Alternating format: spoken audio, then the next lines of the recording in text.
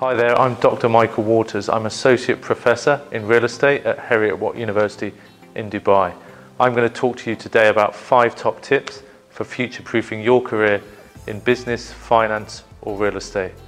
For further educational videos, please subscribe, and if you've got any comments or remarks about my video, please leave your comments below. Number 1, develop your financial literacy. That's about choosing a program where you're going to learn the techniques, tools and definitions used by CEOs and CFOs so that you're going to be at the forefront of the decision making of any business.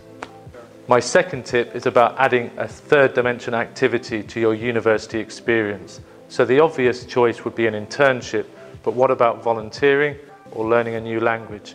These are the soft skills a lot of employers are looking for, and it will mean that you're standing out from the rest of the crowd when you're applying for your first, second or third job. Number 3 is about enhancing your human capital. So that basically means investing in the right degree. So I'd advise you to speak to people in the jobs that you're looking to get into to find out what degrees they chose and the pathway they took to get that job. Okay, number 4 is about networking with your local profession. So that's encouraging your professor to get as many of those opportunities into the classroom as possible. At Heriot-Watt University, we have industry advisory panels.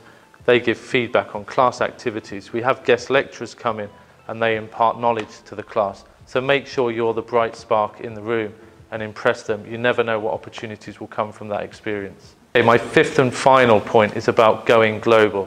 That's about choosing a degree program that is globally recognized. A lot of degrees have a professional body linked to them. So if you choose those degrees, then you'll be the one controlling where you work in the future. Okay, they were my top 5 tips. Let's go through them again. Number 1, develop your financial literacy.